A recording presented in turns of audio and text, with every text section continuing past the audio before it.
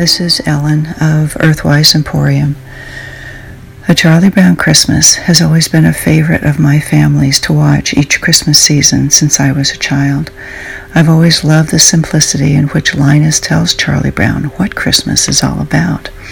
The following is a bit more than what Linus shares and is from Luke chapter 2, beginning with verse 4.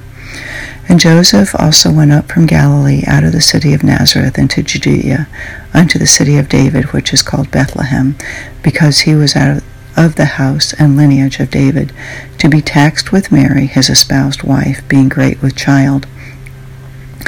And so it was that, while they were there, the days were accomplished that she should be delivered. And she brought forth her firstborn son, and wrapped him in swaddling clothes, and laid him in a manger, because there was no room for them in the inn. And there were in the same country shepherds abiding in the field, keeping watch over their flock by night. And lo, the angel of the Lord came upon them, and the glory of the Lord shone round about them, and they were sore afraid. And the angel said unto them, Fear not, for behold, I bring you good tidings of great joy, which shall be to all people. For unto you this day is born in the city of David a Saviour, which is Christ the Lord. And this shall be a sign unto you, you shall find the babe wrapped in swaddling clothes, lying in a manger. And suddenly there was with the angel a multitude of the heavenly host, praising God, and saying, Glory to God in the highest, and peace, goodwill toward men. When I hear this excerpt from Luke, I hear a lesson of obedience and humility.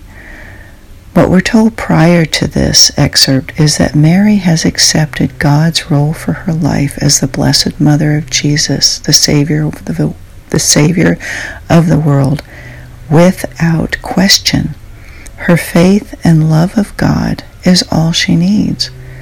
Next, we have Joseph, who is espoused to Mary, which means they're engaged. They're not married yet, and she's pregnant? Had he been responsible, that would have been enough shame, but this is not his child.